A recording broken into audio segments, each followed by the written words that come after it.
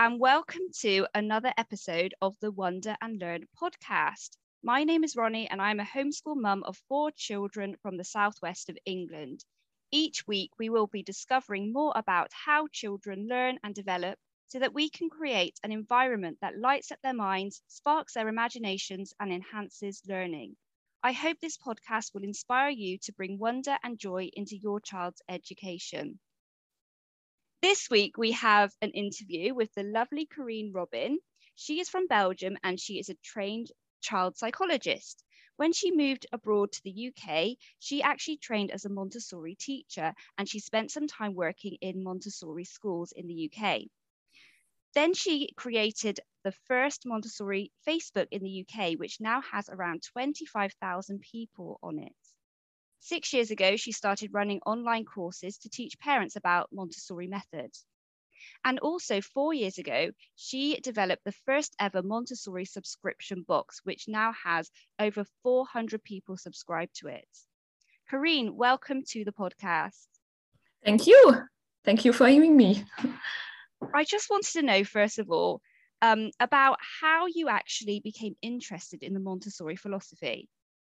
Well, it was when I had my first child. So the year before I had her, that was the first year we were abroad and we were living in Ireland. So I applied for a job in early years. So I started to work in childcare, and there was a little Montessori classroom in the nursery. So I was a bit interested, but I was not totally convinced at that time. And then I had my first child, and I was really interested in what we call the freedom of movement, and making sure that my child would be very free to explore and not being like in a jumperoo or these kind of devices that kind of prevent them to move, because that was something that I was familiar with my job as a child psychologist. And so I was recommended a book to read that was in French at the time, and there was some connection with Montessori, so I started to be a bit more interested. And then a few months later, when she was around 4 months old, we went back to Belgium to see my family, and that was the first time that we were exposed to some other kind of a way of raising children, and that was some other people, started to give me opinions and such like that. And the thing that happened, basically, she was very spoiled during that time abroad, and she was carried by everybody, and buns on laps all day long, and put in a sitting position when she was not yet able to do that by herself. So that was something that I had avoided deliberately to do. And so when we went back home, I started to notice that she was refusing to stay on a play mat. She didn't want to be put on her back anymore. So she was crying a lot and being super frustrated because nobody was there anymore to entertain her all day long. And chatting with my best friend who was in Belgium, she said to me, "Oh, you need to really look into Montessori because, that's probably the way you want to raise her." And I started to read one book that is called How to Raise an Amazing Child by Tim Seldin. That is really the book that kind of give me, everyday tips to kind of help her. And so basically I started to help her to enjoy, being on her back again in a not overstimulating environment.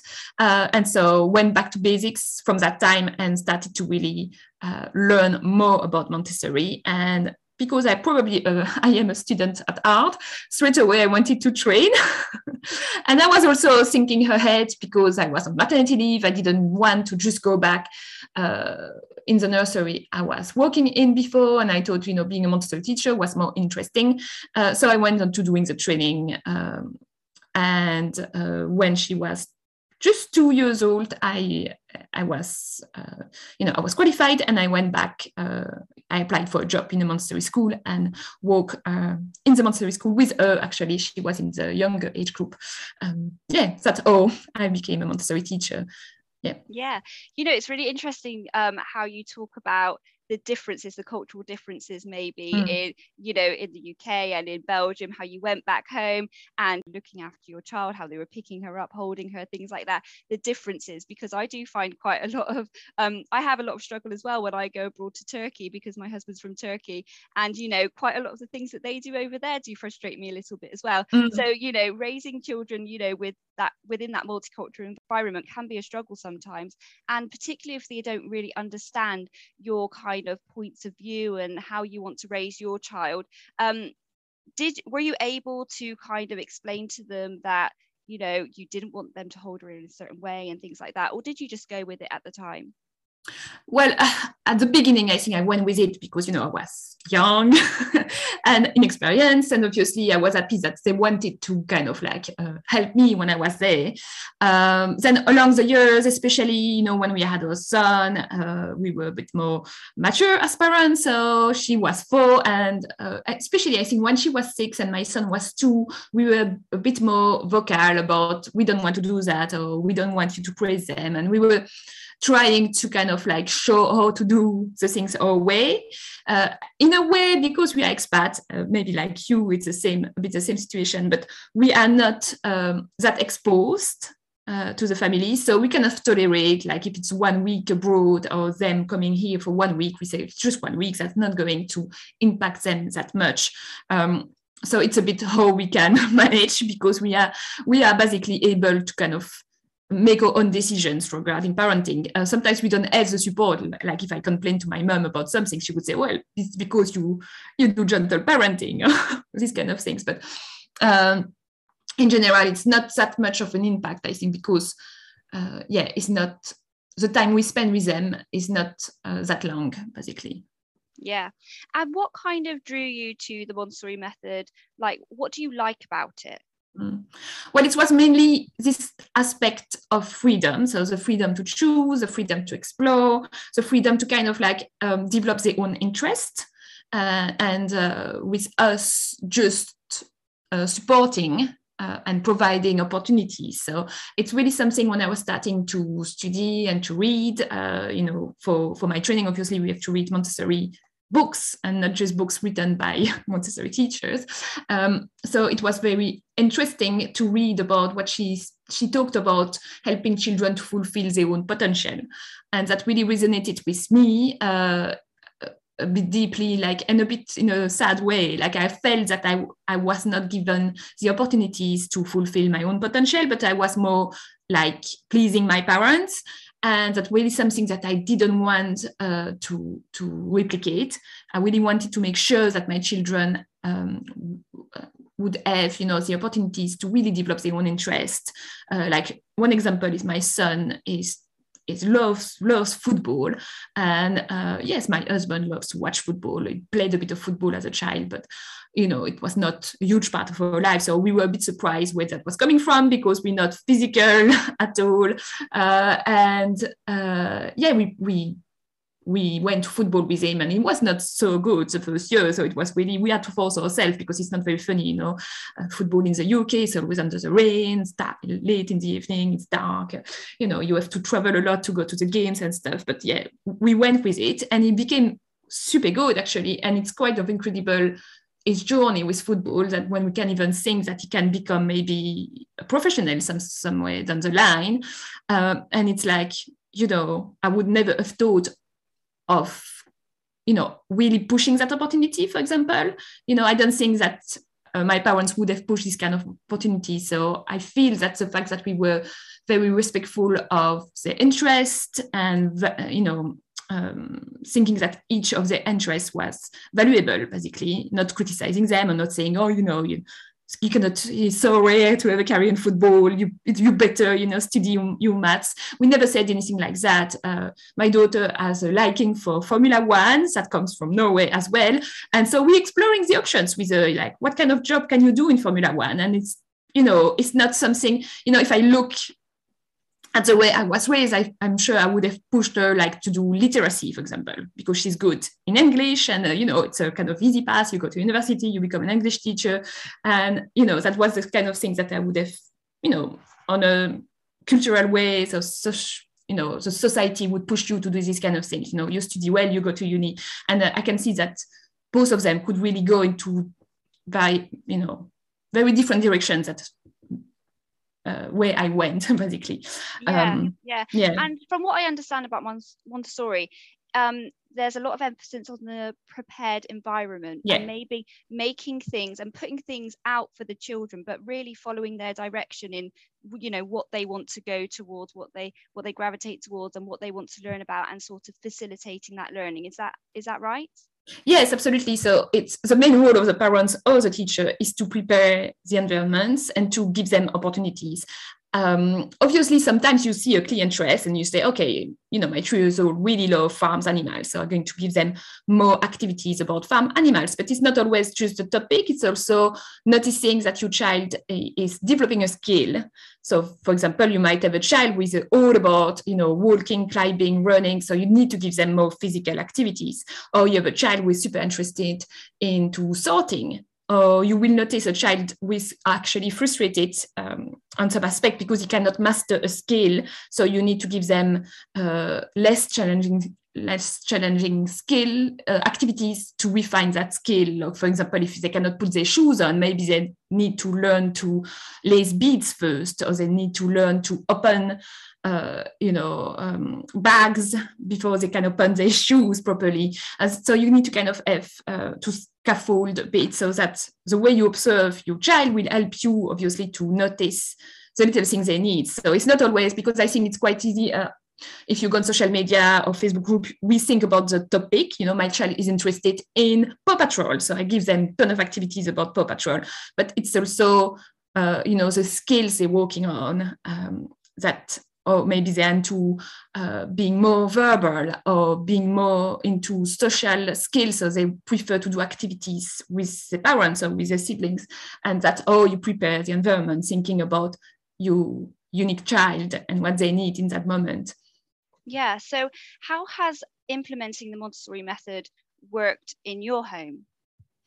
Well, when they were very little, obviously, they were full-time with me until the age of 2.5. So I was doing, proper Montessori activities. I was like having a shelf and so on. My daughter, especially, was totally into any activities I would put on the shelf for her. She was into topics. She was into, I was testing a lot of stuff on her because I was doing my training. And she was always keen. I have to say, she was always keen. She would have been that perfect Instagram child, if I had social media at the time. She was always keen, I have to say, until the age of 4.5, when I was, pregnant, and then I had my second child, and I didn't felt able to do anything new, so I let that go. And obviously, we were promoting a lot of independence. Definitely, she was choosing what to wear most of the time. She was super keen to help in the kitchen at the time. Cleaning the window was one of the main things, and we were really kind of involving her into making decision with us, not all the decisions, but we would say, do you want this or do you want that? I remember that we were taking her time. So there was a lot of times when I didn't really have, we were going out generally in the morning because that was what was working the best for us. And then we had very long stretch in the afternoon when she was really free to explore or to do activities. And when I was not interrupting her, and I remember that it was really something that different, in the way he was playing or exploring, it was very physical. So, and any activities that I was suggesting, he was doing it his own way.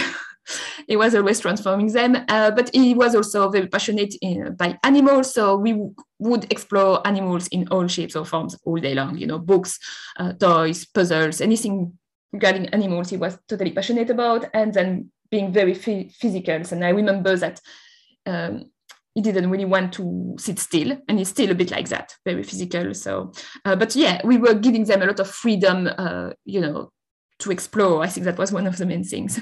Yeah, so it sounds even a bit like unschooling a bit, where you actually give them a lot of freedom to follow their own interests. Is there any sort of curriculum or set things that Montessori children have to learn, like if they attended a Montessori school? There is definitely a curriculum, and I think because you work with many homeschooling family, definitely when you go into homeschooling, then you're going to start following the curriculum. The only difference with Montessori is like there is no you don't decide, okay, September we're going to do this.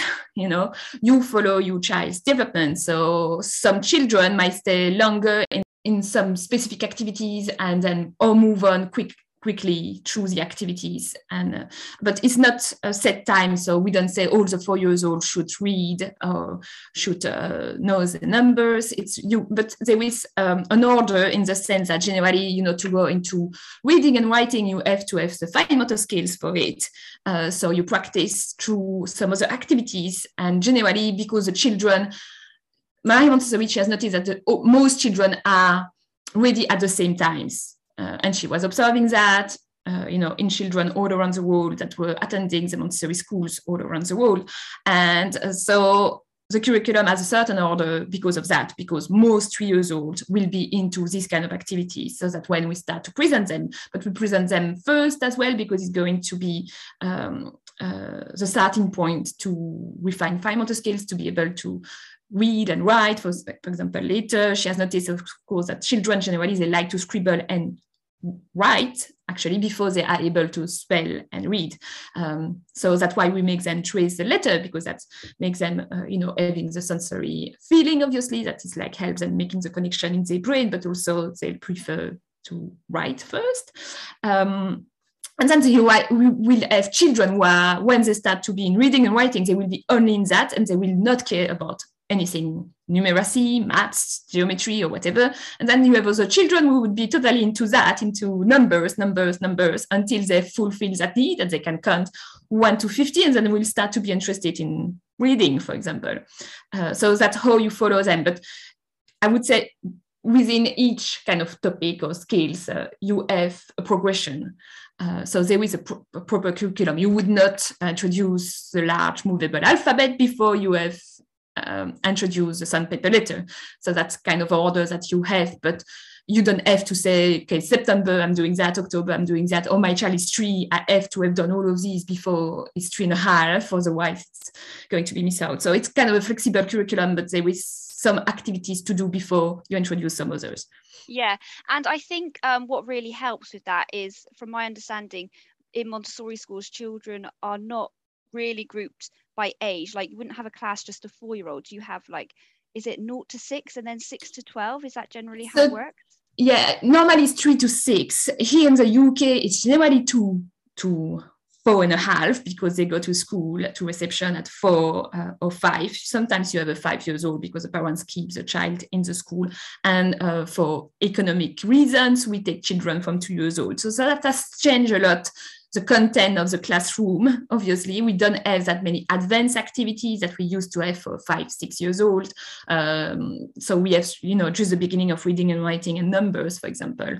I remember I haven't done multiplication and division and these kind of things in the classroom nearly since my training, because we don't have children over the age of 4.5, so they're just starting to count and to do little addition maybe, but they don't go that far. So, and then you have the 0 to 3, if you have a big nursery and so on. Yes, you have another kind of curriculum for 0 to 3. There are some specific Montessori material for 0 to 3, but the most specific materials is in the 3 to 6 years old group. And that's probably the one that parents are interested in when they home educate. Yeah, definitely. And I like that, because it means that, if you've got a 3-year-old who kind of is ready to read and write, then they're able to. But if you have maybe a 5-year-old who's not ready, they can be in the same class and they can be learning together. And it's not like all children of 3 years old have to learn this and all children of 4 have to use this. There's quite a lot of flexibility. And I think it's really interesting when you put children together, multiple age groups in the same learning environment, to see what happens. Did you find that when you worked at the Montessori school? Yeah, absolutely. And I mean, at first, it was a bit just accidental that my Montessori had such a wide age group. And it's because she was given that group of the children who were living in that building. So she didn't really have a choice. But she noticed very quickly that all the children were able to help, really helping running the classroom, because they had so much to do in the classroom besides the activities.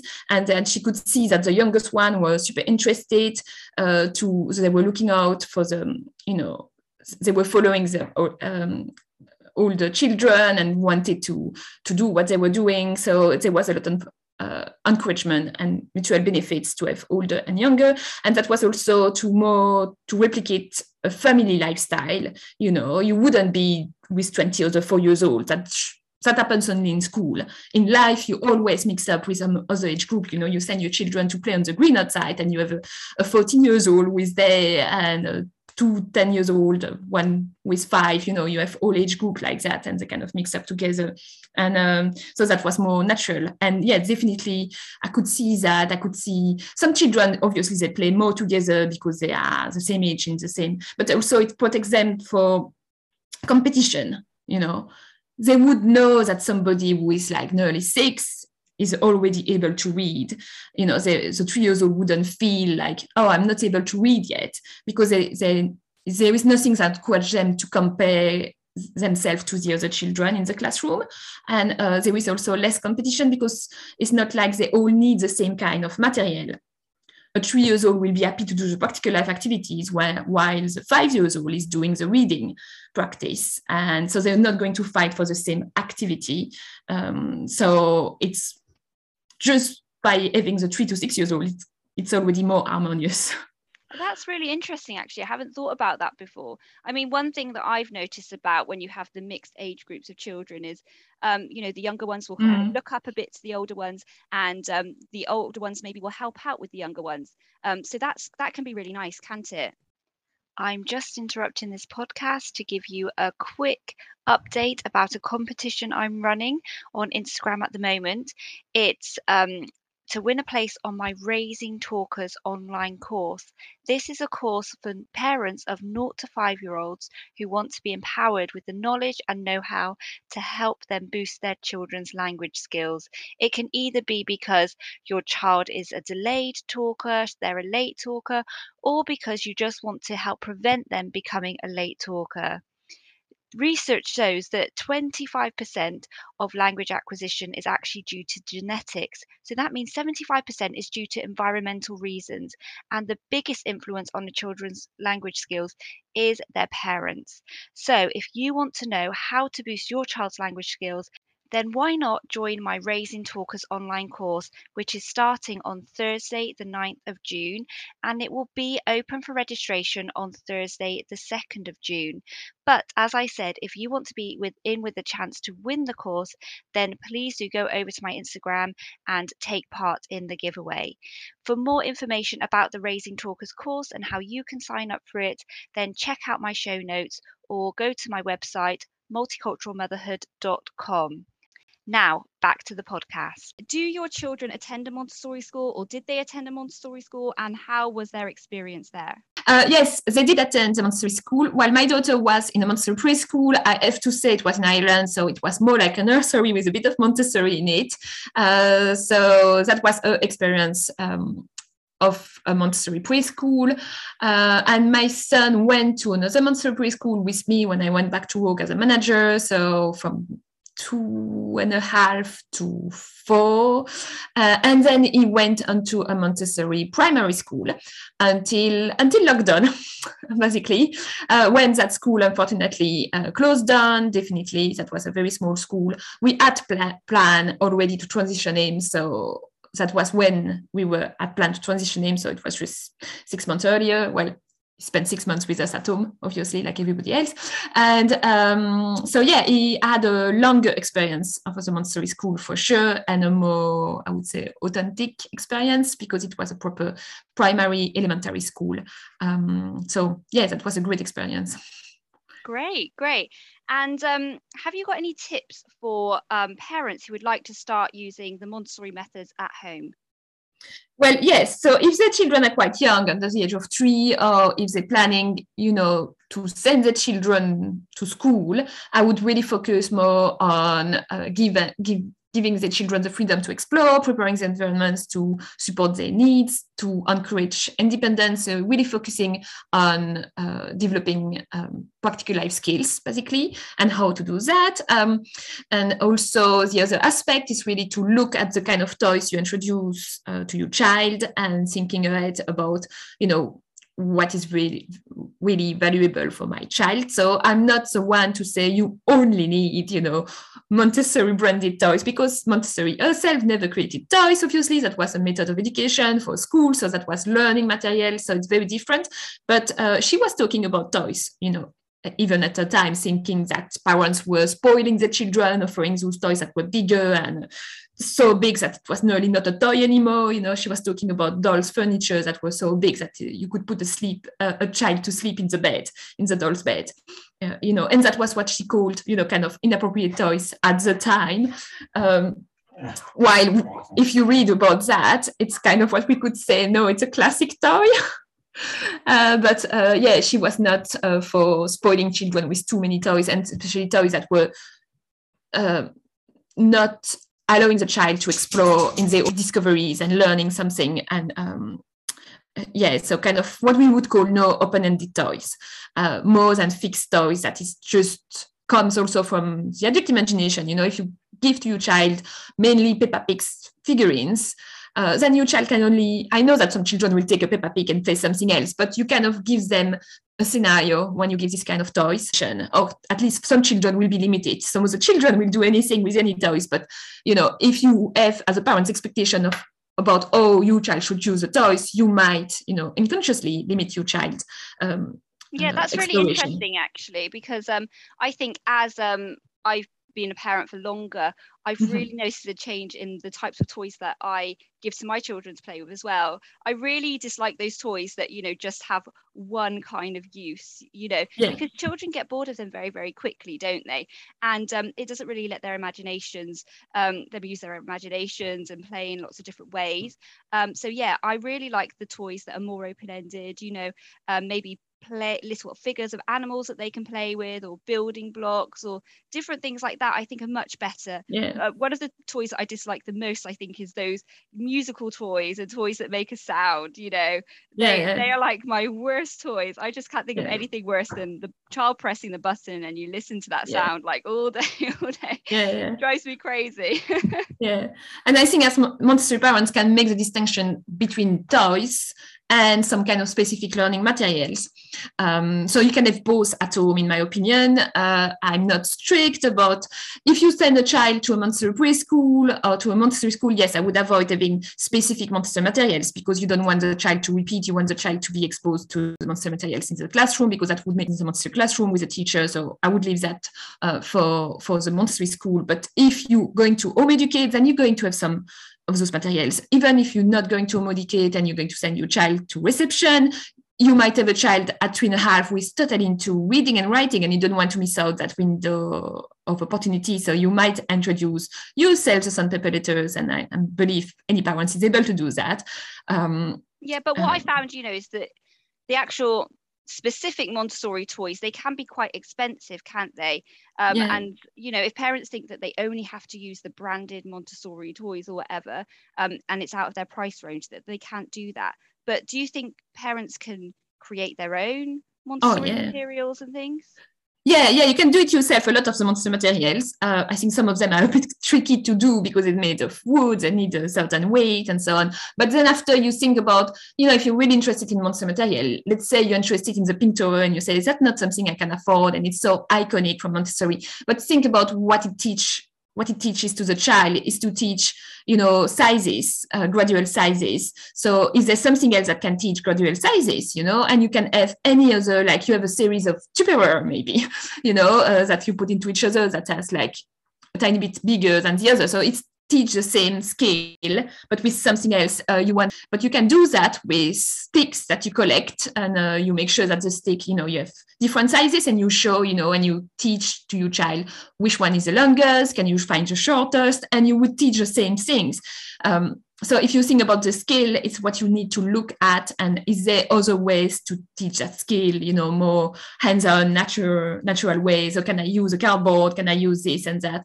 And you will see that there are many Montessori materials that you can totally do yourself, that you don't have to invest so much in it. But if you home educate, and you're really passionate about Montessori, then yes, you need to set up a budget. Because it's just the truth. Those Montessori materials, yes, they're expensive, but they require a lot of wood. When you think of the stretch rod, is the longest one is 1 meter, and you have 10 rods. So when you just think about the cost of the wood, it costs. That's it. And you have different level. If you're not too concerned about the ethical aspect, you can definitely buy them for cheap. But then you can also think ahead. Really, what I work with Montessori, with home educating family, we want to do with the Montessori, they have to budget. You're not going to keep those material forever. If you have one child, you have used some of the practical life activities, then your child is over it. You don't need to keep them forever. And so you sell that and you finance the next stage, basically. Or you kind of group with friends who want to use them as well. You can also try to contact all the Montessori school around where you live and say, do you sell any, past materials? I'm an home educating family nearby and I would like to buy, because in schools, we have a budget, for new materials. So if the materials doesn't look as pretty, we might say, well, it's not really great when parents come to visit, but the material still functional. So you might find a bargain that way. Great. And that moves us on nicely to talking a little bit about your business, your subscription boxes, because they can be really helpful for parents who are introducing the Montessori method at home as well. Could you tell us a bit more about that? Yeah, so basically it came from I started that business for two reasons. When I was pregnant with my son and when he was a baby, I couldn't find the time anymore to do any topic-based activities with my daughter. I used at the time, to create my own report cards, to do some kind of little tray. We were exploring a topic because she really loved to learn that way. And then I was super sad because I couldn't do that anymore. And that was really a one-to-one time. And at the time I went to look for a subscription box for kids. And I had something that was more craft-based. That was what was available at the time. And I remember receiving that box and thinking to myself, oh, if they had it that, or if that was more that topic, that would have been so much more Montessori. So I could see in the box what I would have added to make it a Montessori box, basically. And nothing like that existed at the time, obviously. But yeah, she was 4 years old. That was quite a long time ago. And, it took me just, 10 years to do that box. And not 10 years, 6 years, actually. And then also when I started to run online classes for parents, obviously I was teaching the parents to, set up a Montessori space in their house, to introduce activities. And one of the activities we do in that course is to just challenge ourselves to create an activity based on our children's interest. And so that was kind of prompting them to show to the group what they were doing and to have ideas and to share ideas. And when the course was finished, I was still in touch with those parents, and many of them were saying, oh, I don't find the time, I work full time. I kind of see what she would like to do, and she loves these kind of activities, but I work full time, or I have the baby. Just is so much to do on top of everything else. It's easier to just let her do whatever she wants with the toys, but they were feeling frustrated that they couldn't do it. And based on that feedback, I went on to creating the box, basically, which kind of give parents many activities ready-made for them, because many parents as well maybe do that as well. You go on Pinterest, you find a ton of activities, you pin them and say, oh yeah, we're going to do that next week, we're going to explore that, or your child has an interest and you go frantically find all kinds of activities, and then it's too late. By the time you cut everything, prepare everything and put everything available, or design a craft activities with them, they're not interested anymore. So it was a bit that idea to kind of because we all busy, and it was to make life easier for parents. So they receive everything in the box. They don't have to laminate, cut corner. They don't have to think about what can I do. My child is interested in Mini Beast. What can I do? So they receive and obviously you can be creative. I have many mothers who kind of go further with each activities, and it's really nice to see, or add their own spin on the activities. But if you have no idea and you just like the concept of Montessori, or you're at home with your children and you need a bit of inspiration, then you have everything ready in the box, and you don't have to go search and think about what you're going to do. Yeah, and if parents are interested in subscribing to your box, where can they do that? Where can they get the information? Well, on the website, so it's called montessorifamily.com. So Montessori-family-box. But yeah, you will see it on the website, and obviously I can send you the links. That would be better. I'll put it in the show notes. I'll put a link to them in the show notes so everyone can find it.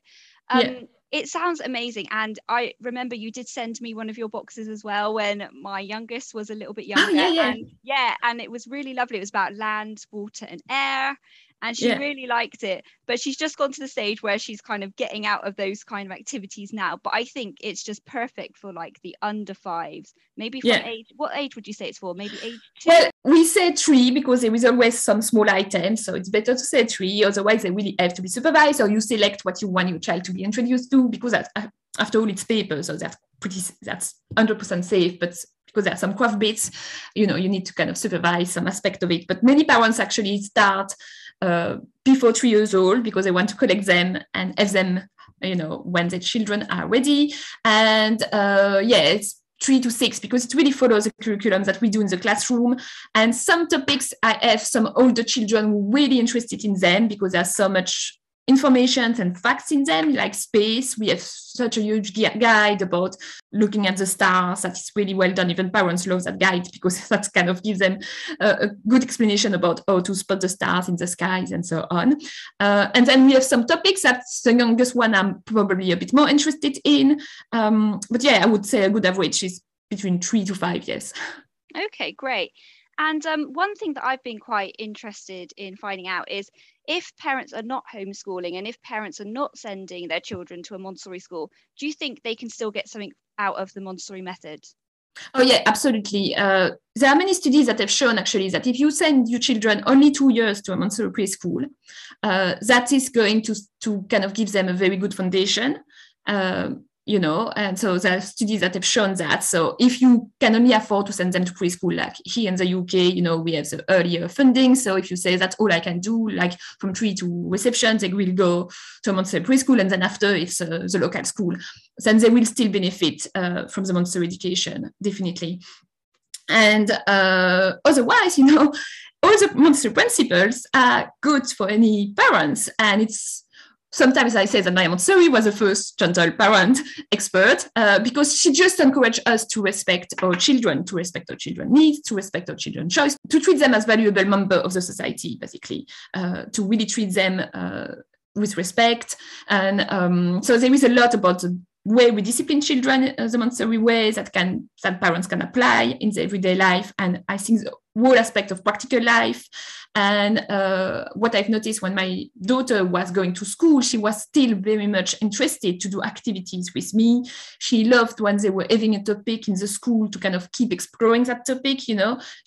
Both of my children were frustrated with the school system when the topic was over, because that was not on their own. Obviously, they were not choosing the topic, but also when it was over, they was just started to be so interested that they wanted to keep learning about it. And they were like, well, we don't talk about it anymore. So that was a bit frustrating for them. So I remember that we were keep learning. And so I think there are a lot of skills that parents are still in charge of. Your children will learn to cook with you, will learn all the kind of life skills, reading and writing. You don't stop. You don't say to your child, no, you only read at school. You do that at home. So you can promote like more reality-based books at home, because it's more in line with what young children need. You can make sure that you respect your children's choices as much as possible. We cannot allow them all their choices, but you can, still nurture the interest. If you have a child with to art and crafts, and you do like a little craft area when they have access to little activities, and you kind of nurture that. You respect your child rhythm, like schools, they don't have much time to explore nature, for example, the time they spend out, it's ridiculous. So you are in charge of so much more stuff, actually. It doesn't stop. Maybe you don't teach maths and reading the Montessori way when your children are in school, but also I've noticed that sometimes my son, he was struggling with some maths concept, and he did go to school when he was 8, to mainstream school, early 9. And but I could see that he still needed a bit of hands-on materials. So we were doing his homework with hands-on materials at home to kind of do transitions and that kind of things that probably I thought about because of my Montessori background, basically. So yeah, it doesn't stop. Basically, it doesn't stop when your children go to school. You still have those principles in your mind that you're going to still apply. You might not invest in Montessori materials because there is no point, and you might not be the one who's going to teach them to read and write. But there's so many other stuff that you can do, and that's why I think I have many of my customers, basically their children are in reception or year one, and they like to keep this kind of Montessori activities at home, keep doing, activities at the weekend and during the school holidays. Yeah, it kind of just like enhances their whole education, doesn't it? That's it. Okay. Yeah. Finally, we're at the end of the podcast now, but one more thing I would like to ask you. If parents could take away one thing from this podcast about the Montessori method, what are the most important points? What would you like someone to go away from this podcast remembering and maybe thinking that they could possibly implement at home? Yeah, I would say that they do not need to focus too much of having the Montessori materials, but think about, how you can allow your children to be free to explore, in a safe environment, or you can, prepare your home to make sure your children, have opportunities to learn. I would say that, and you don't have to focus on specific Montessori activities for that. Just think about what your own child needs.